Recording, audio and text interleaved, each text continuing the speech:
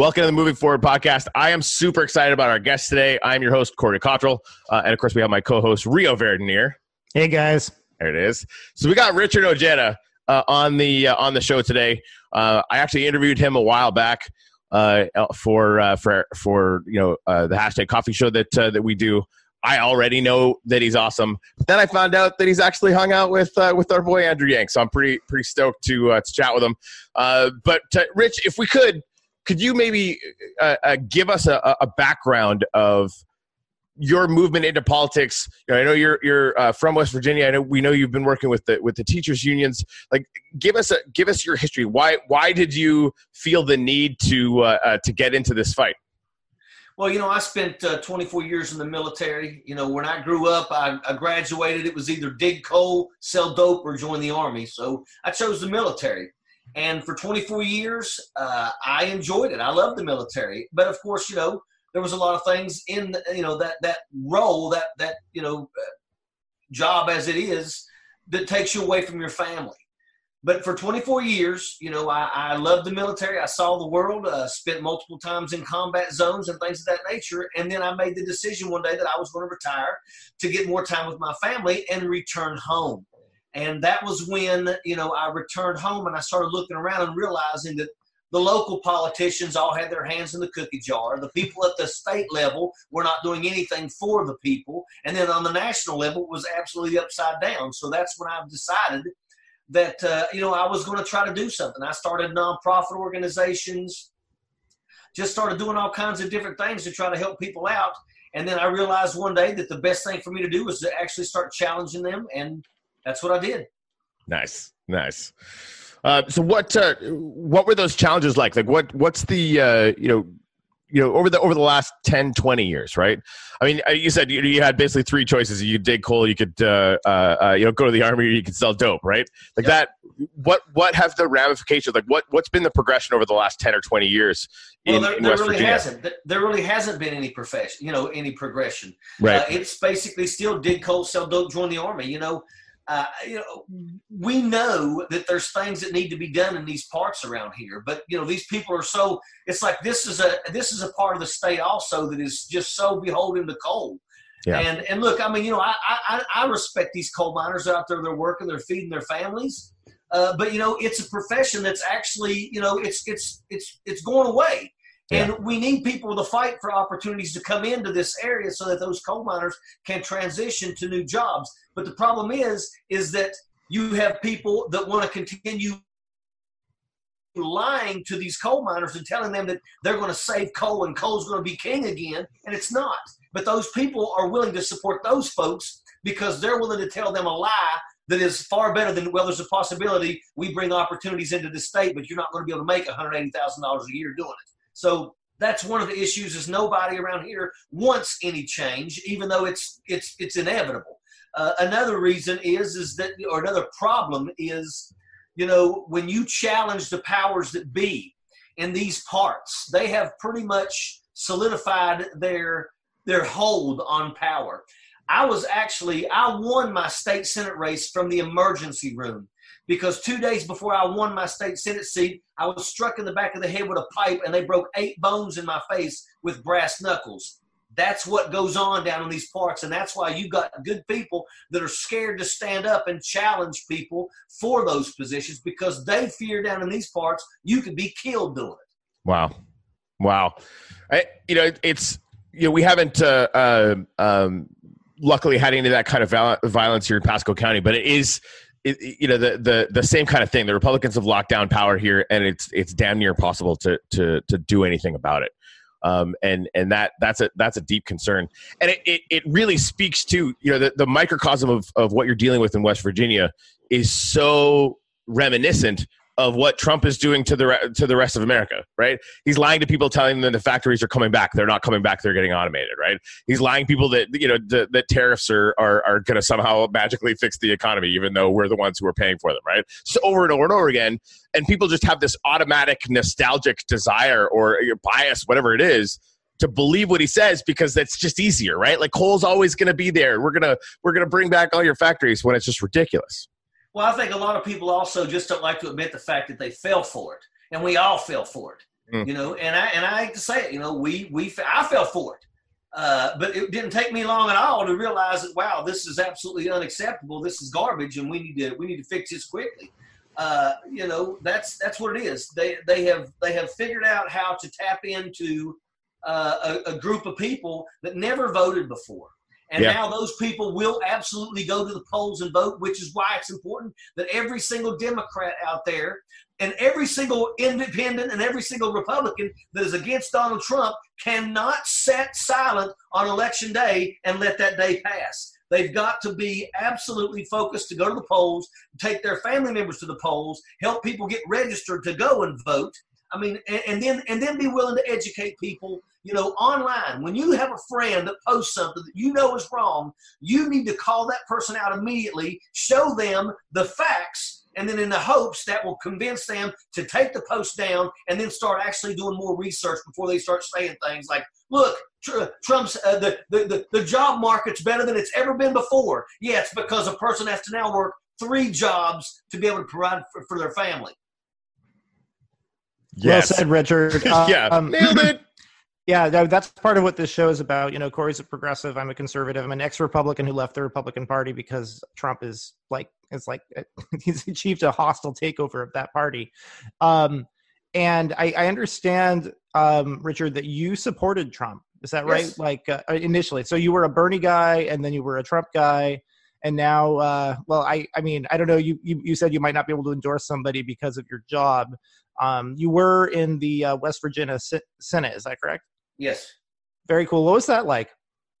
Well, you know, as I got up there, what I did was I you know, this is kind of funny, but you know, when a person runs for office, in many cases like myself, I retire from the military and I just jump in there and start throwing punches and I win a state Senate seat. Well, I can remember the first day I'm in my office, sitting at my desk, and I'm thinking to myself, how the hell do I Senate? You know?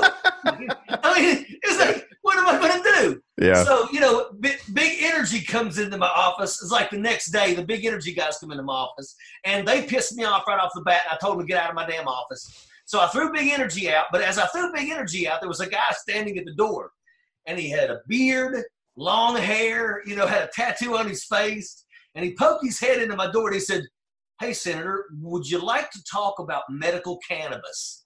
And at first I looked at this guy, and I'm like, well, hell, he looks kind of wild. Might be a good, fun conversation. Come on in and have a seat. So he come on in. His name was Rusty Williams, and we had one of the best conversations. And during that conversation, thinking, you know, 22 veterans are committing suicide every single day in this country. And we're doing nothing to stop that. And then, you know, as we were talking, he was a cancer survivor. We talked about multiple sclerosis, severe ADHD, all the anxiety, Crohn's disease, all these things that we know now without a shadow of a doubt that cannabis does help. So I said right there, now I have my fight. And I started, and I was told by everybody on the Democrat side and the Republican side, don't you dare even think of bringing that to the floor. Other states had spent millions upon millions of dollars in lobbying to get medical cannabis passed. It was never going to pass West Virginia, so we wasn't going to get a dime from anybody. But I went out there, and I started giving passionate speeches. I gave a speech one time where I held 13 dog tags of brothers that did not come home. And I said, we cannot save these people, but we can help those that are struggling right now. And that's why it's important to be able to allow this state to become, you know, legal for medical cannabis. Well, all of a sudden, people started making phone calls and the computers went crazy because the majority of people in West Virginia are supportive of this. It's just these elected officials say no because, and oh, by the way, Big Pharma showed up immediately when Richard Ojeda started picking up momentum. And of course, you know, they were doing everything in their power to make sure that medical marijuana didn't pass. But by the time, you know, this all caught on, they knew there was nothing they could do. The last day of the session, when the bill was waiting to be voted, they held it to the last single, the last day. Yep. And the Republican Senate president came to me and he says, we're going to hold your bill to the last because we're going to vote on a few other things and we may need your help. So I looked at him and I told him, I said, let me tell you something. If you think for 1 second I'm going to change the way I vote so that you can daggone get this, allow this to go through, I'm going to grab this microphone right now. I'm going to light your ass up. And he said, oh, no. And they basically went ahead and let my bill get voted on and go on. Yeah. But that's the kind of mentality that you have in the Capitol. When I got up there in the Capitol, I saw the real dirt. And then it's when I realized it's far more dirty in Washington, D.C. But even on the state levels, you've got lobbyists that run around. We got the Friends of Coal and the Coal Association. Couldn't give two shits about a daggone coal miner. Sorry if I said a bad word there. No, you can ramp it all the way the fuck up if you want. Because it is that kind of era. Yeah. Oh, great. Well, I will tell you, those people right there don't give two shits about coal miners, but they're spending a lot of money and they're making a lot of legislators happy. And that's the problem. And that's what I saw. And, the next year was when the teacher strike happened. And I spent 4 years in the classroom after retiring. I was a state senator and a teacher at Chapmanville High School. I taught ROTC. And, every single day, the teachers were always talking about tenure. They were talking about the low pay, how they struggle, how they have to go out of their pocket for all these things.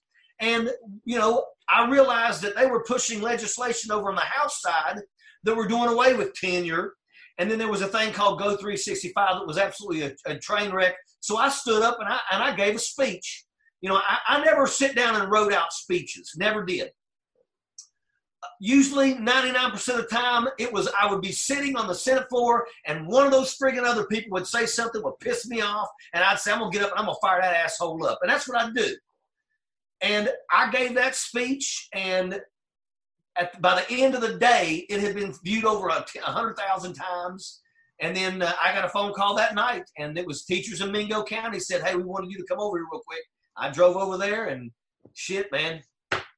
Next thing you know, the very next day, Mingo County was the first to go out on strike. Then there were 3 other schools. Within 4 days, we had 28,000 teachers standing around the Capitol, 55 strong. Everybody locked it down. Yeah, the first time I saw you, you were on the Michael Moore movie, and it was the first time that I had seen a Democrat with fucking fight. Like, just there is so much good reason for rage right now. There's so much injustice going on right now, and it is systemic, and it's been going on for a long time, and it's completely and totally ridiculous. And just to hear someone stand up and say, yeah, fine, I voted for Trump just because, it's been really messed up for a long time, whatever, and immediately see the dumpster fire for what it's worth, and then start actually fighting to actually, address the things. I really honor you for that, and obviously thanks for coming on the show. We want to talk about that, but could you tell us a little bit more about the state of teachers unions and how that fight is going and sort of what progress is being made? Well, I think it's going to be, it's not well. It's not well. Okay. Right now in West Virginia, the teachers won the strike when I was a state senator.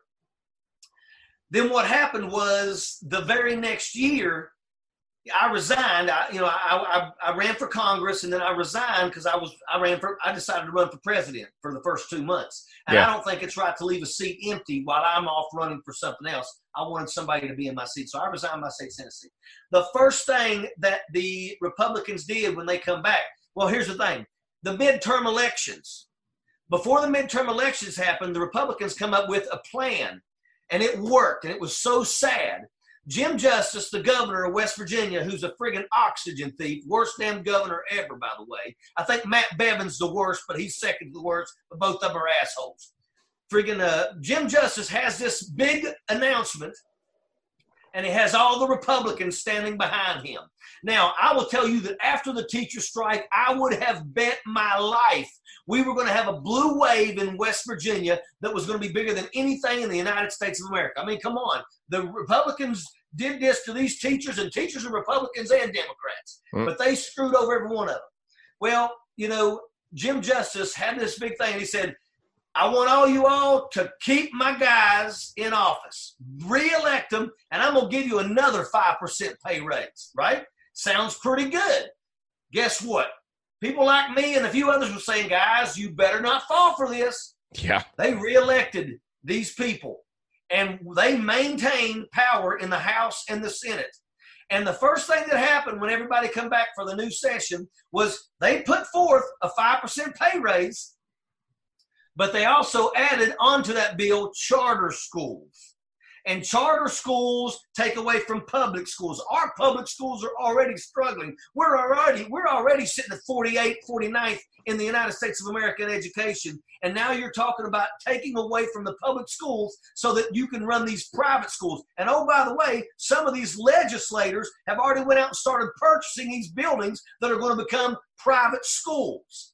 And that's what happened. So right now, we believe that the Republican Party has really done some damage in West Virginia, and there's a big possibility that they're probably going to lose in the 2020 election. I believe that this next session that starts in January and goes through March is going to be absolutely brutal for the teachers and teachers union. I think these guys some of them know they're on their way out.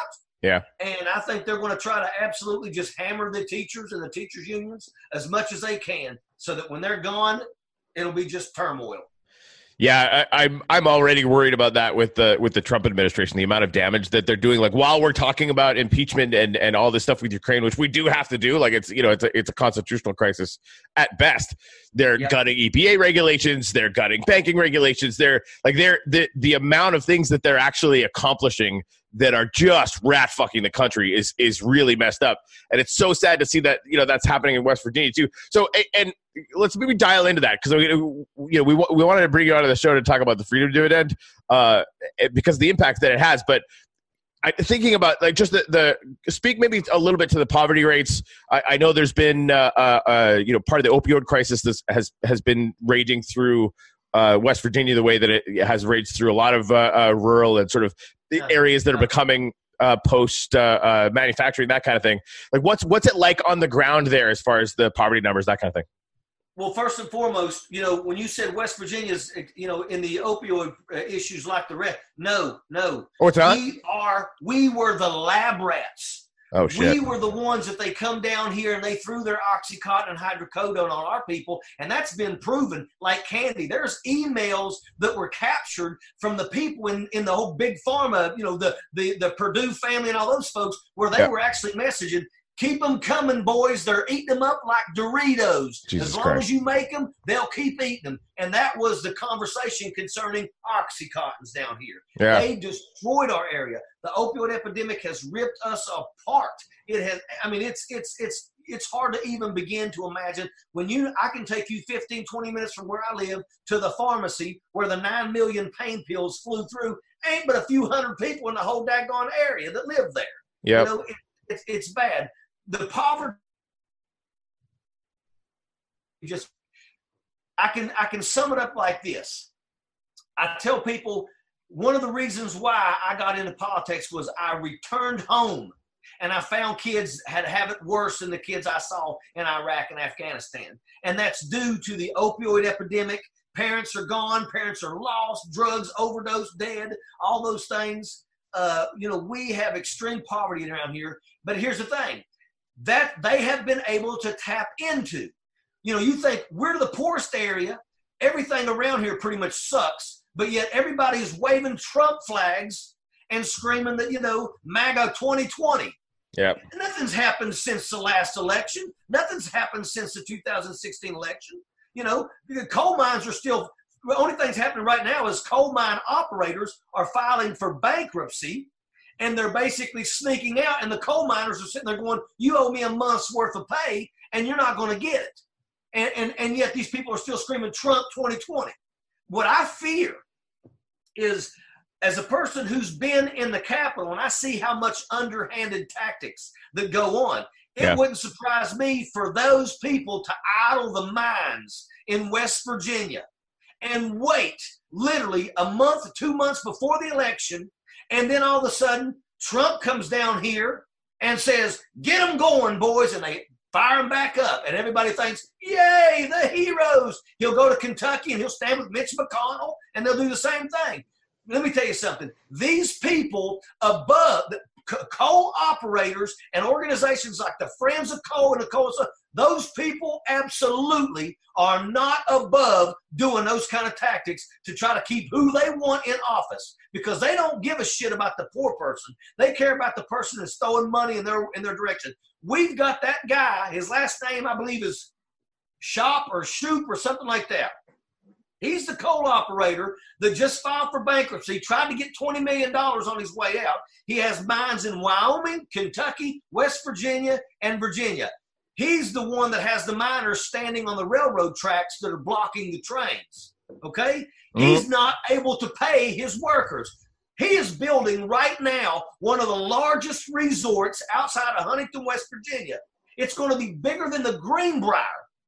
So you think about that. He can't afford to pay his coal miners, but he can keep building his daggone resort. That's the kind of garbage that we got going on. But these people around here, for some odd reason, they fall for this shit because these people are telling them, we're going to bring coal back. You got guys that are running for office and their stance is coal will be king again. For you, you're running for House of Delegates, dumbass. You can't do jack shit about coal. Yep. But yeah, these people are going to fall for it. That's Trump's MO. I mean, before he even announced that he was running for president, his reputation as a con man was already well established. That was exactly what he did. He would have a building built, and then he wouldn't pay the contractors. He'd declare bankruptcy after paying himself a massive bonus.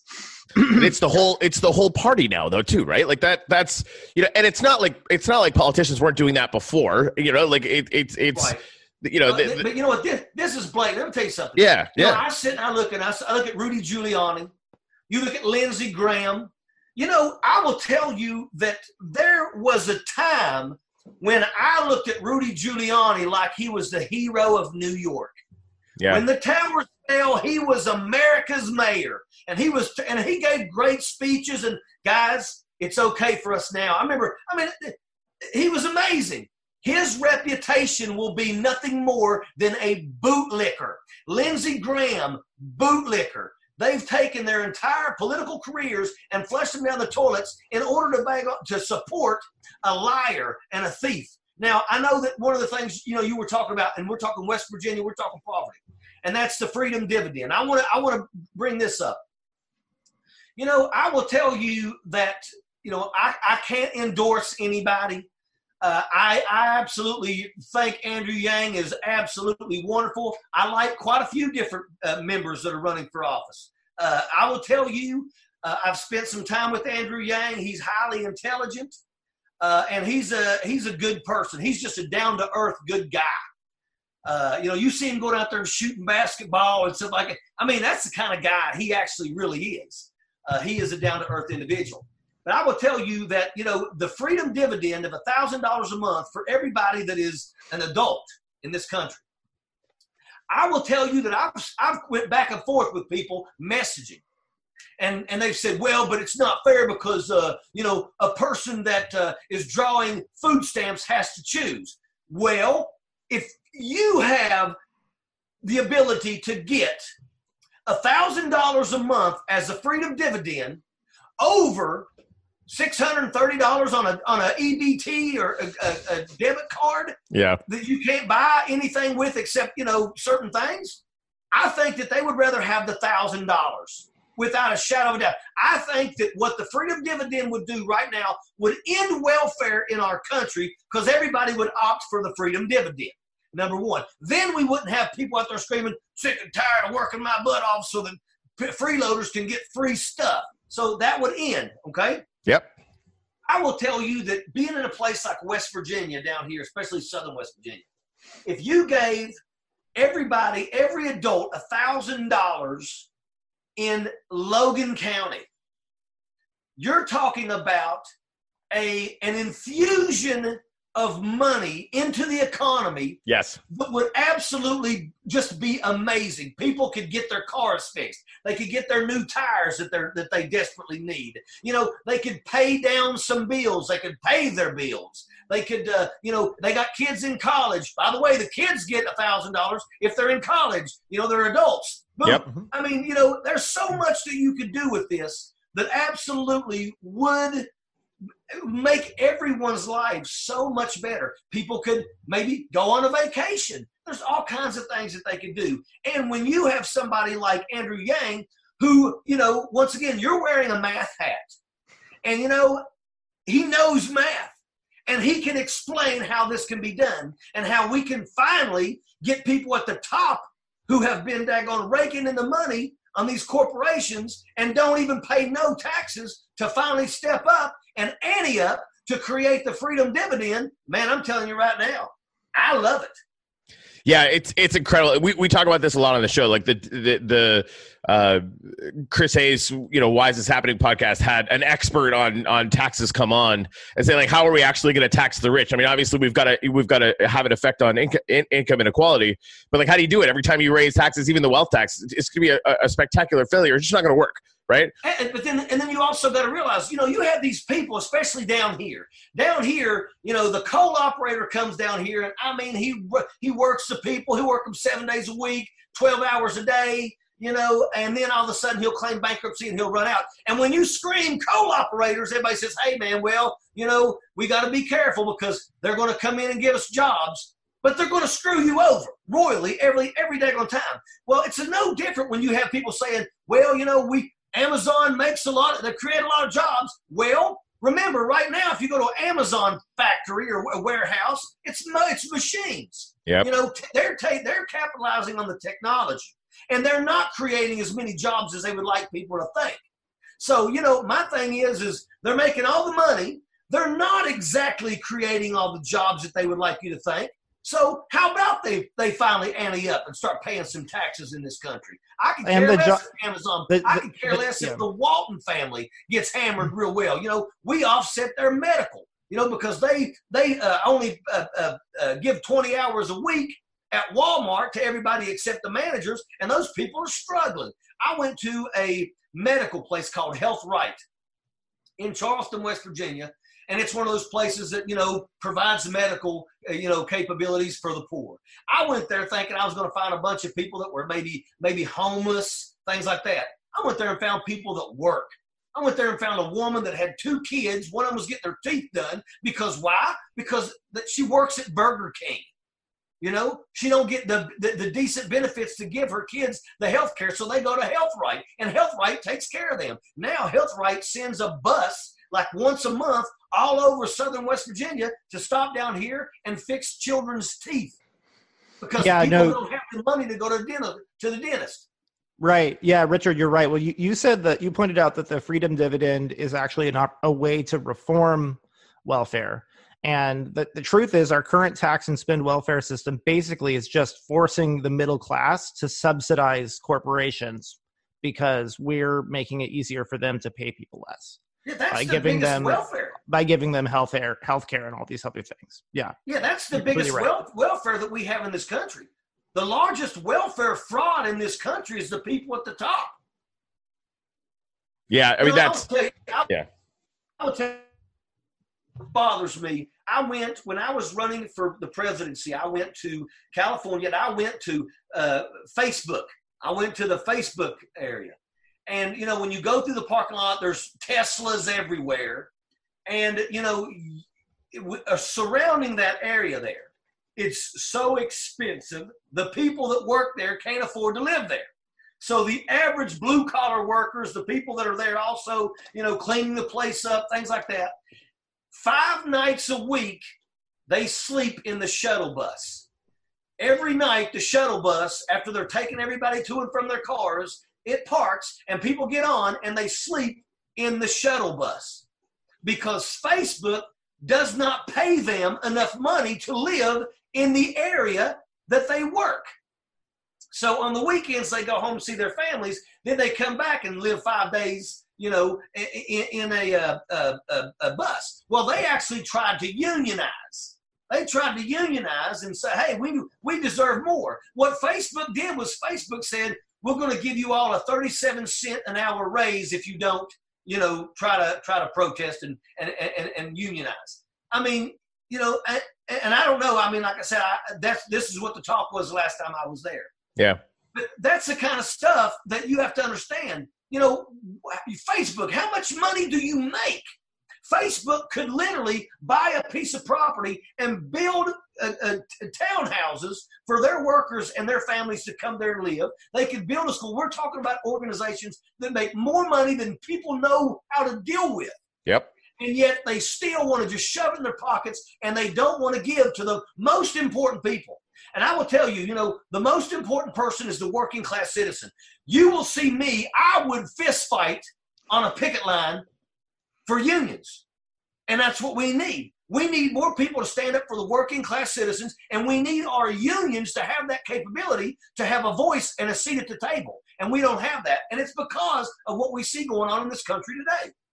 Yeah, so the freedom dividend, and I want to talk about democracy bucks too, because I think that that agency, that ability for labor to actually feel like it has a voice, like it has power, which I completely agree, is just diminished to almost nothing.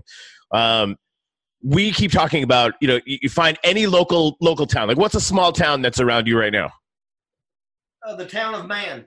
Okay, so the town of Man, like anywhere from $5 to $15 million a month going into a lot of small towns. Like, talk about what that would do to a small town in West Virginia that lost its coal mine. Houses are super cheap or whatever. Like, what kind of impact would that have just on Man? Well, let's look at the growth of a community. People leave because there's nothing here. Right. If you had $15 million into a small community, every single, let me tell you something. Mom and pop stores would come back. Right.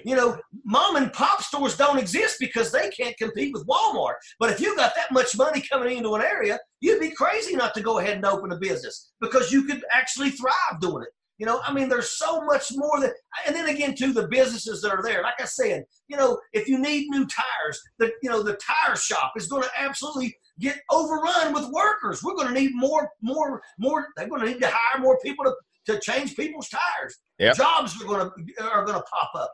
There's so much benefit to this that would help the average. When you talk about the amount, if you look at 37,000 adults in Logan County times $1,000 each, that much money basically being infused into the economy every single month. Yeah, is huge. We don't have none of that now.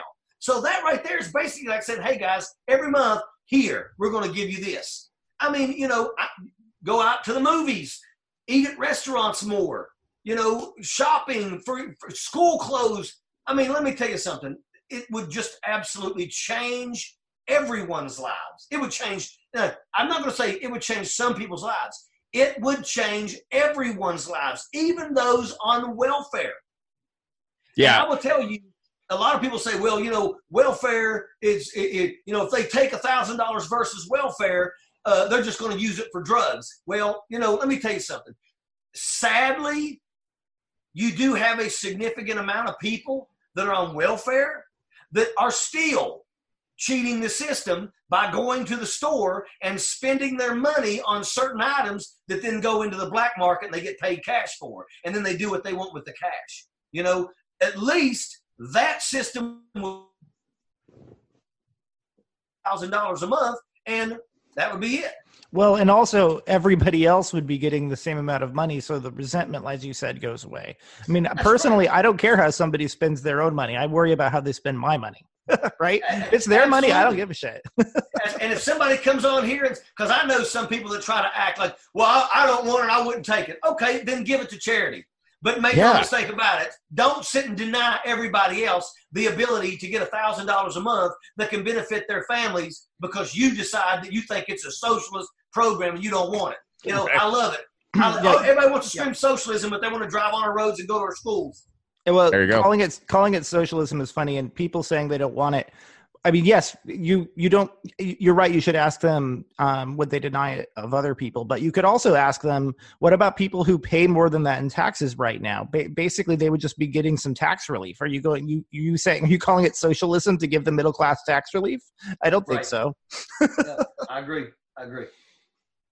Yeah, it's even in Pasco County, you had that the thing up where you could put your zip code in and it kind of tells you how much would go into your area. I think just in West Pasco County, it was like $120 million every 4 weeks. Like there's just nothing. It's insane. right? Yeah, where I live right now in Logan County, West Virginia, in the town of Logan, we had a building fall into the street 2 months ago. Jesus. Like it wasn't demolished. It just fell into the street. You know, imagine if $120 million a month come into that into that area. I mean, goodness gracious, the buildings we'd have new buildings in a couple of years. Yeah, maybe not even that. And I think the other thing too that people really need to understand about the welfare thing. My buddy Greg brings this up, right? He's on disability and I think some Social Security now. And every time he works, like he does some counseling, right? Every time he works, it basically is a hit on what he gets monthly. So it actually costs him money to work, which is just the most brainless, ridiculous thing ever. If you're on food stamps, all the amount like the bureaucratic loopholes you have to go through, all that other bullshit, all of it just goes away, right? If you want to get a job, and now there's going to be way more jobs to be doing because everyone has that instantaneous demand over and over and over again. I wish we could just inject into people's minds that are worried about the destruction of welfare. If you think about how much this will do for literally every single human being in America. Like we just don't need it anymore. It's because we've just transcended it completely. Absolutely. I agree wholeheartedly. All right, let's do it. Sign me up.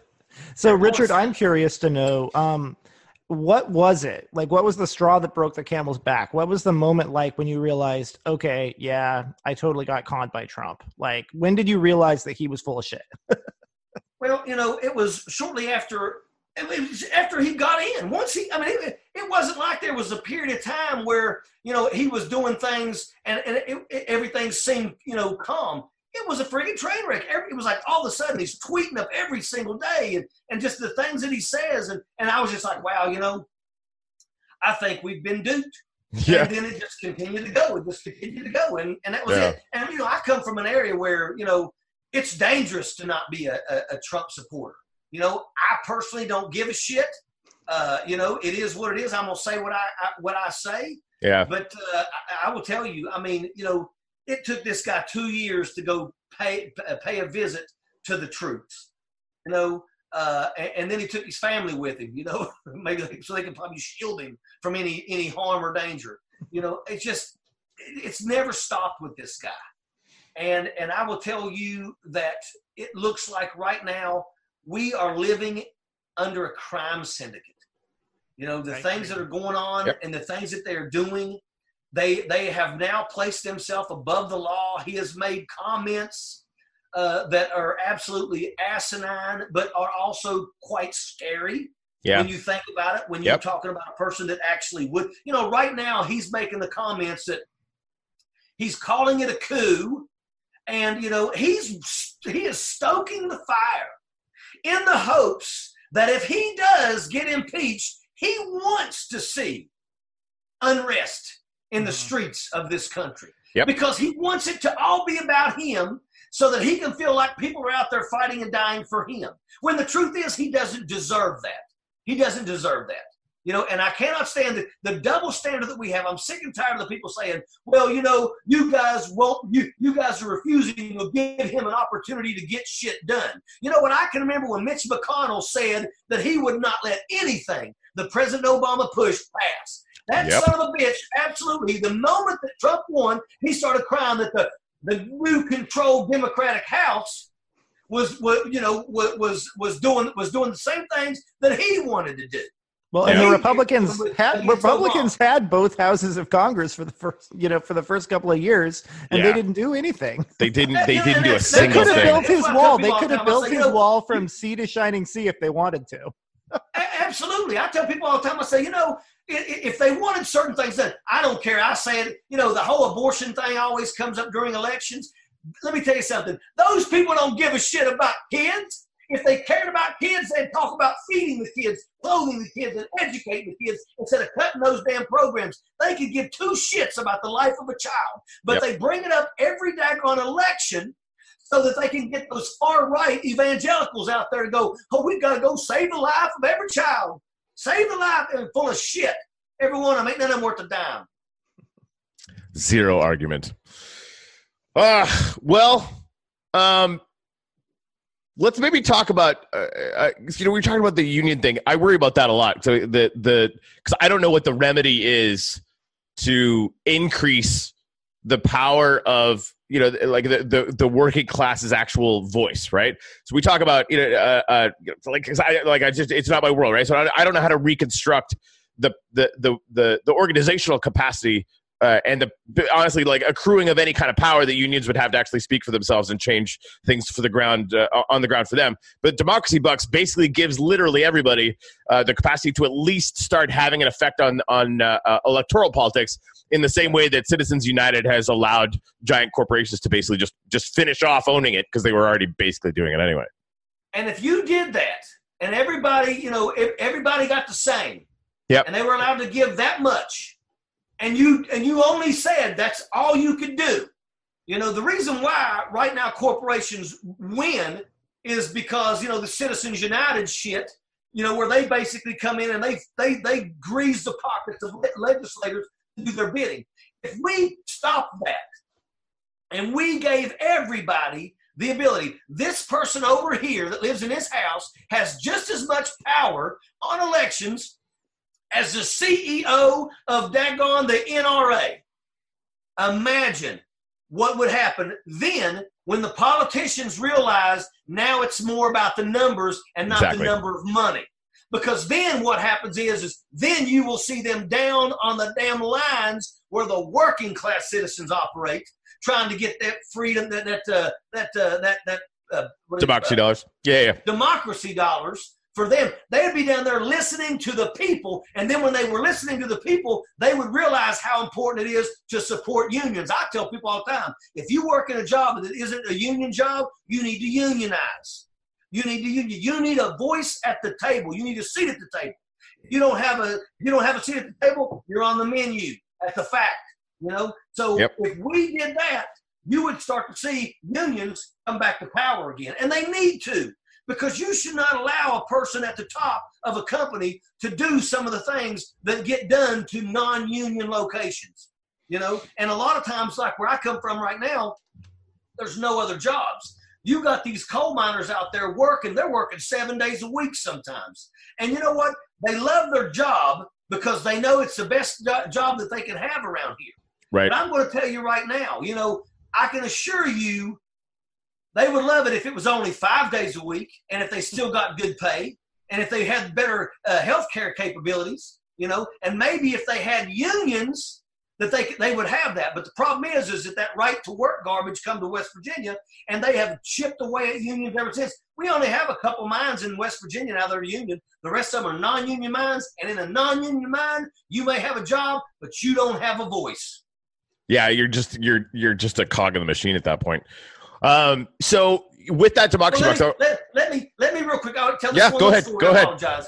When I was a state senator, one of the things that they tried to do, and they tried to do it, was crane operators. When a crane falls over, it's catastrophic. They come together, the Republicans in West Virginia, and pushed legislation to remove the countermeasures around the cranes that would keep them from falling over. We had union crane operators in the Capitol, basically with their wives and with their families and children saying, please do not do this. Because if you do this, it puts me at risk. But the thing was that, it's cheaper to write a woman a check for $100,000 and say, I'm sorry for the loss of your loved one, than it is to pay for the countermeasures to keep the cranes from falling over. But the thing is the unions were fighting to make sure that crane did not lose those countermeasures. But the Senate Republicans and the right to work assholes went to work to make sure it passed. It passed the West Virginia Senate to remove the countermeasures. Luckily, it died in the House. But that's the kind of bullshit that you have.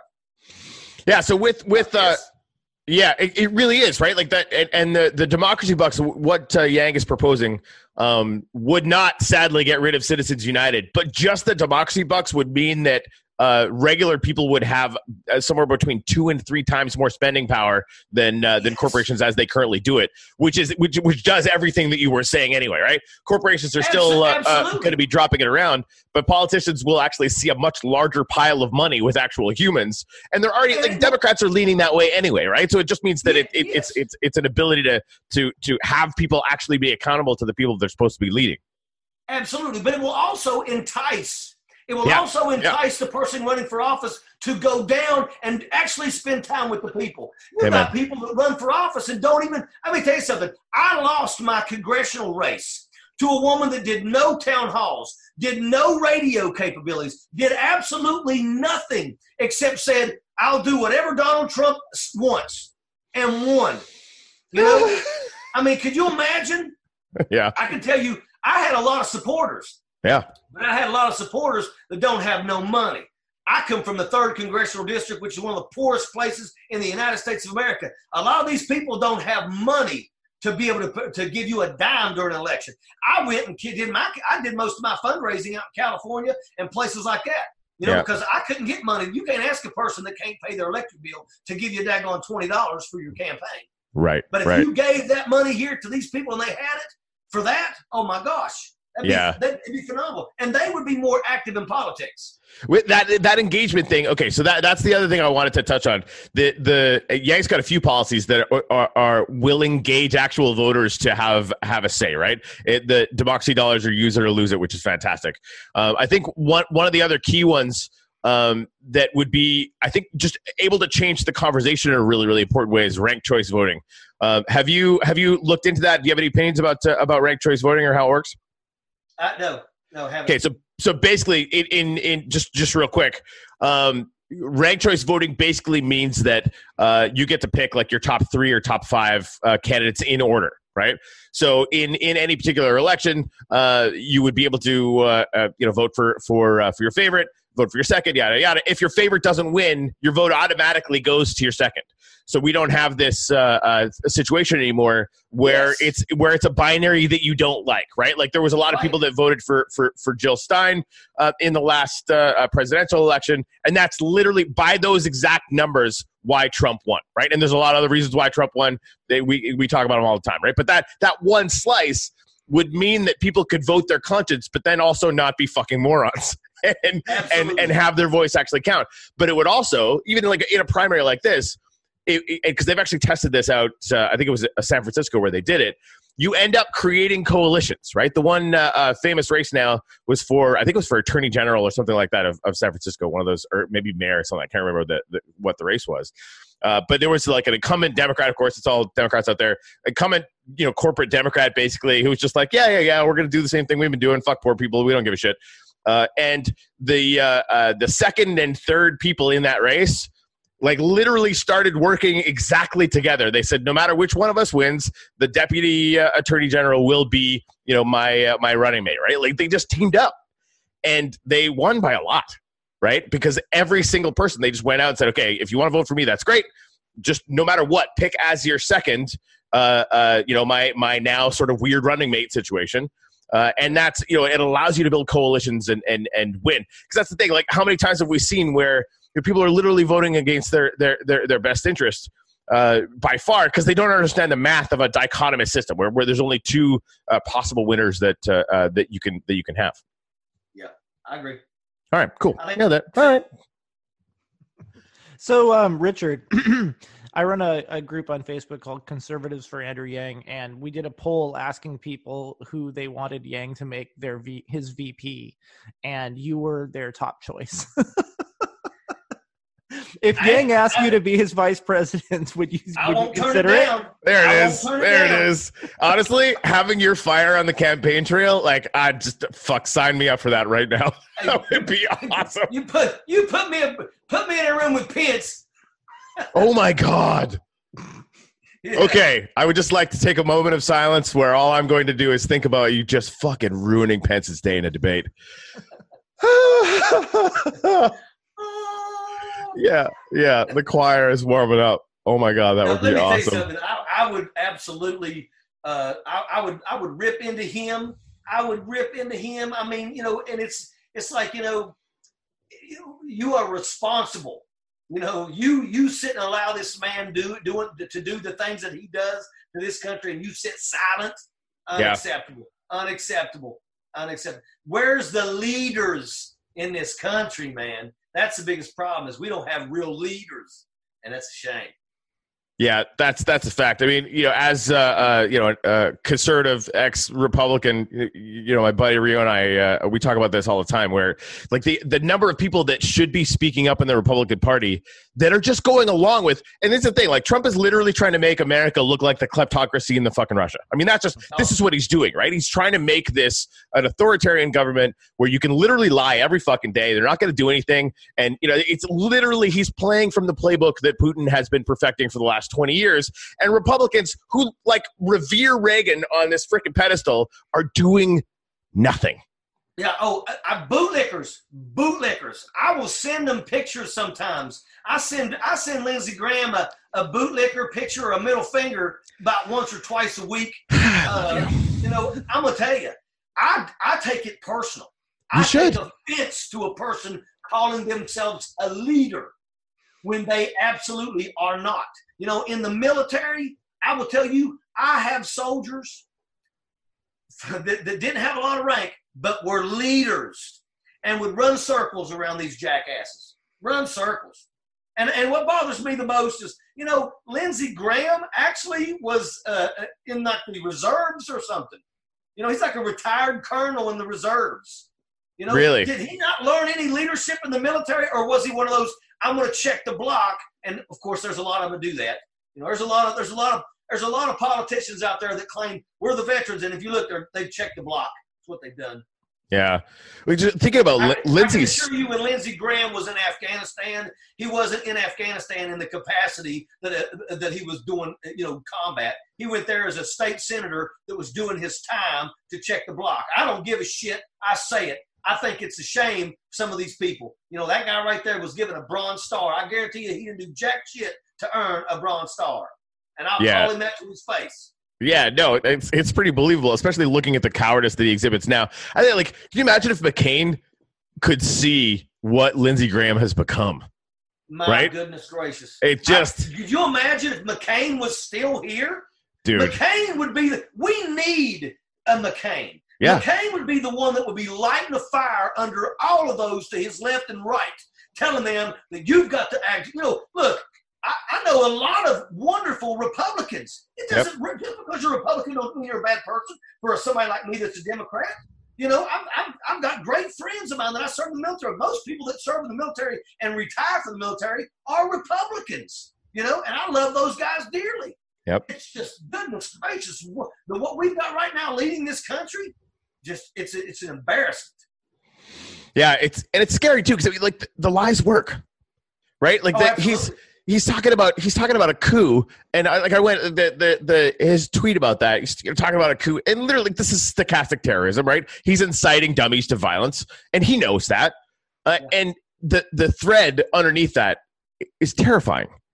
Like, people are talking about a Marxist takeover of the government, and liberals are all like radicals and all psychotic socialists that want to do they're actually talking about we need all of our guns now because if they go after Daddy Trump, this is actually happening. And then otherwise reasonable people who are Republicans, who I know, will literally take all of these lies that he's talking about, the Ukrainian thing or whatever. If you test them on any basic knowledge about anything that's happened in the last week, they will parrot. They'll tell me that it was a fucking perfect call. Because so many people have said it so many times because fucking Daddy Trump knows exactly how to use the mirror effect, which is basically just repeating things over and over and over again until it sticks in your head. They're like, no, that call is perfect. I'm like, fuck, this is done. The country's over. I know. Well, where I'm at, I'll be honest with you. I've told Andrew Yang, I said, look, don't waste a lot of money down here. Yeah. You come down here and you buy billboards, don't mean nothing. These people down here, many of them still think that Trump is the second coming of Christ. And they believe it, and they like it. I think a lot of them like it because now, for the first time in a long time, they think it's fine to use their rebel flags as curtains. Yeah. That's the rebel flag. It's like basically the most pathetic participation trophy in the history of the universe. Yeah, no, I mean, like half of Trump's points that he gets are just because he explicitly gives people permission to be assholes. Yeah, Yeah. That's what they're looking for. He speaks the way we think. Wow. we had Trump Warrior on here, which was he's a Yang convert who is still an ersatz Trump supporter. I kind of regret it, but it's interesting to dig into that mind, right? Because that's like he just believes it. He believes everything he says. It freaks me out. It really does. Like living in a country where 40% of the people will believe literally any bullshit you shove in their face it's just disheartening. Like I don't know how to really deal with it. Well, they'll believe it if he says it. I mean, if you think about it, that's basically their epistemology is, well, wait, I can't evaluate that claim until I hear who said it. Did Donald Trump say it? Oh, okay, then it must be true. Yeah. Like they're really, and I get the tribal bias, right? Like we're there's to some extent or another, you're gonna see that everywhere, but it's so perfect with the way that they run their messaging now. Right, this last little release, like they actually even emailed the fucking talking points to Nancy Pelosi, which was just rich. Like that was well done, guys. That was amazing. And then asked for them back.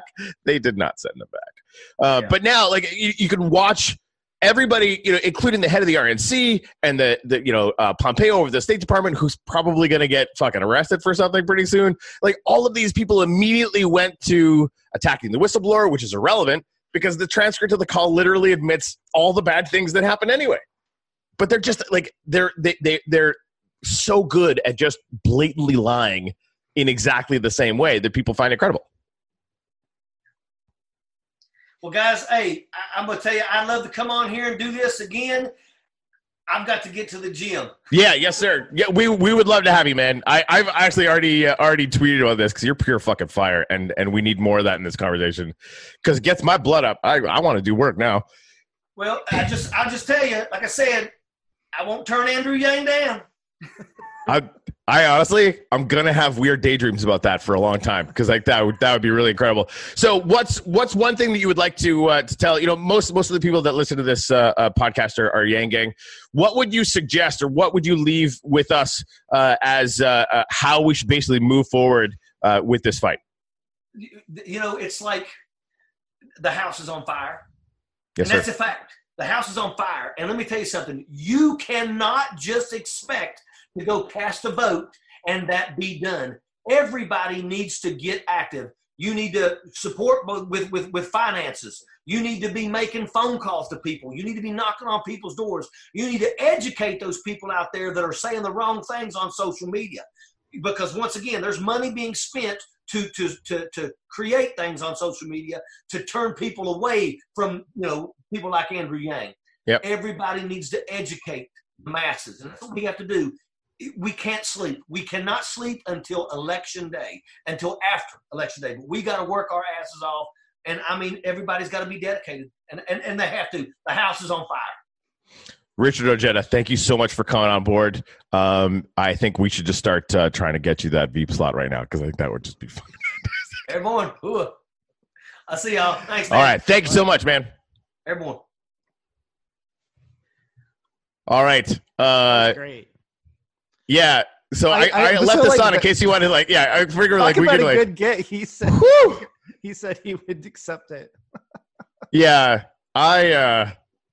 Well done. I mean, can you imagine if he actually becomes the VP and we can just clip that out to be like, oh, we're like the first person. Oh, oh my God. He can we please? He would not be a bad choice because he really wouldn't. You really need somebody who balances out Trump. Or Trump. That too. Well, no, but like balances out Yang, but also Trump. Like you want somebody who is going to be who.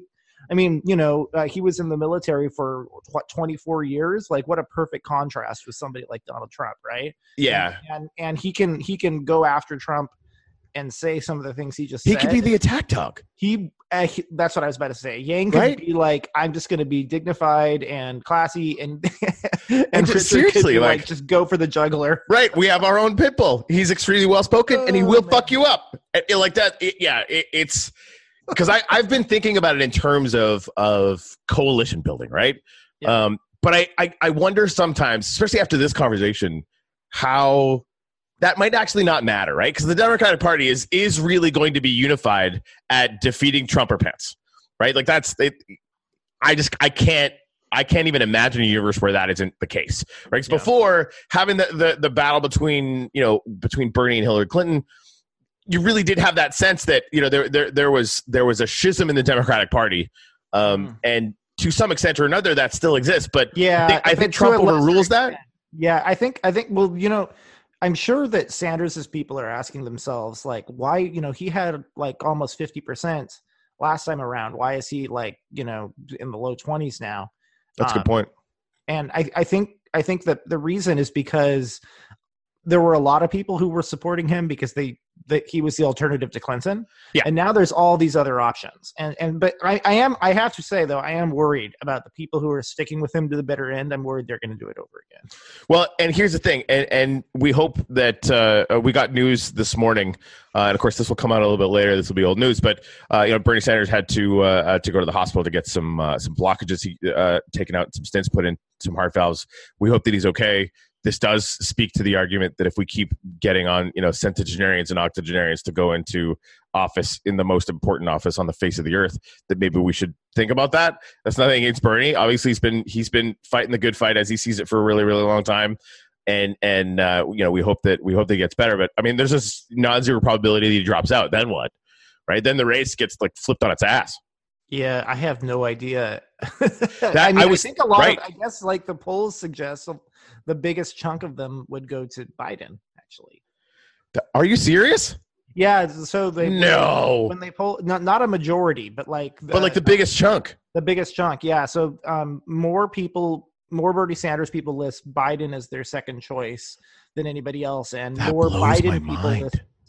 list Sanders as their second choice. I think it's because it's just like any white guy. That's what I was gonna say. Like the old white guy, like just the old white guy vote. Right. Like we've had stately white guys running things for a few thousand years, so obviously we need to do it again because that always works out. What? Some of Sanders's people would go to Warren, and some of them would go to Yang. Some of them might go to Buttigieg, probably not. I think it would mostly go to Biden, Warren, and Yang. Yeah. So that actually kind of that sort of I think makes the point I was trying to make about the fact that there really isn't the schism anymore necessarily, right? So you really could get it. So, like, do you remember Tim Kaine? Do you remember anything about Tim Kaine? Because I fucking don't. It's a very forgettable person, right? That's like, it's so sad. Tim Kaine, I'm sorry, buddy, but you are a very forgettable person. They chose him to be inoffensive. Yes, right. Like it's such a waste. And I mean, obviously, like Pence is clearly kind of the same thing, right? Like, how do you get the most like ridiculous stick in the mud you possibly can? I have to wonder if Clinton. I have to wonder if Clinton even like unofficially asked Sanders to be the VP. I don't think she did. But if she had, I don't think he would have said yes. I think they both should have gotten over it and just done it, because then they would have won. They would have won running away. Yeah. Like it would have been a 10-point race. That's exactly it. Get over your animosity for one another. Yeah. But have good reason to not like each other. It was a harsh, nasty race toward the end, right? It was. Like, they should have gotten over it for the better of the country. 100%. I mean, thanks for the dumpster fire, guys. Like that, it was such an obvious thing to do, which is why I'm stuck in that bias now of thinking in terms of creating a coalition. But having this motherfucker out on the campaign trail, like, just, I mean, I might not even watch Yang as much. I might just watch him over and over and over again. I mean, I've seen everything Yang's done at this point. I will go for a little variety. There you go. Yeah, I guess, here on this show, the official stated point on the show is that we fully endorse Richard Ojeda for vice president. Woo! That would be exciting. I mean, at this point, I think we have to. I mean, he just goddamn said it on our show, right? Oh, and Andrew Yang is our taco. Indeed. One more thing, Richard Ojeda for vice president.